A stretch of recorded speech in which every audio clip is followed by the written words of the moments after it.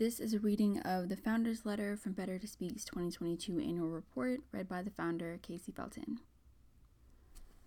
For those celebrating Kwanzaa, Habari Gani.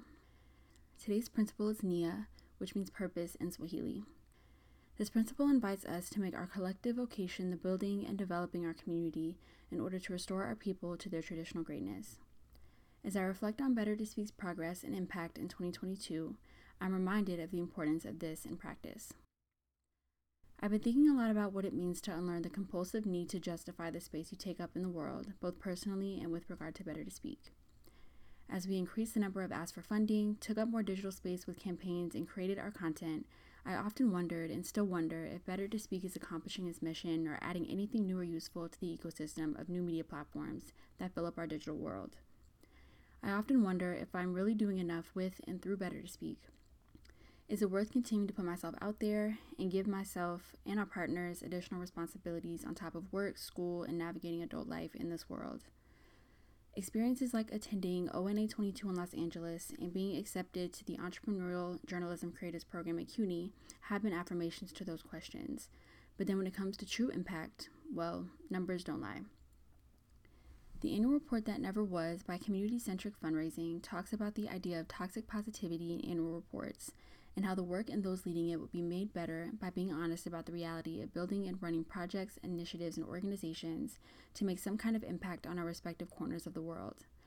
I want to bring that kind of radical honesty here as we share our progress and accomplishments in this year's annual report. I'm very proud of what we accomplished in 2022, and a lot of the ideas and plans that I set out to accomplish this year honestly did not come to fruition in the way that I imagined, if at all. A lot of that was due to personal and operational capacity, but it allowed me the opportunity to really sit and think about what Better to Speak's role truly is in all of this, and where we're needed, and how we can show up consistently and with integrity to achieve alignment in our mission and outcomes.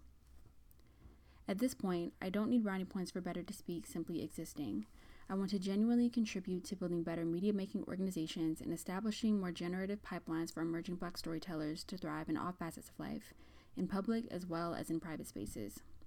That requires being bold with my goals and ideas and being brutally honest about Better to Speak's capacity to achieve them as an organization, as well as my own as its founder. It requires me to be open to community support and collaboration in deeper and more generative ways. Better to Speak challenged me to step out of my comfort zone in a lot of ways this year, in the name of opening up this platform to even more voices and stories in more collaborative ways. Y'all met me where I was, which is encouraging me to open myself up even more to make this platform what I truly believe it can be. All of that said, thank you so much to everyone who contributed to this platform with their time, their voice, their energy, their words, money, and support to me, Better to Speak, and our team and partners. As always, here's to letting our stories lead us toward a more liberated self, community, and world.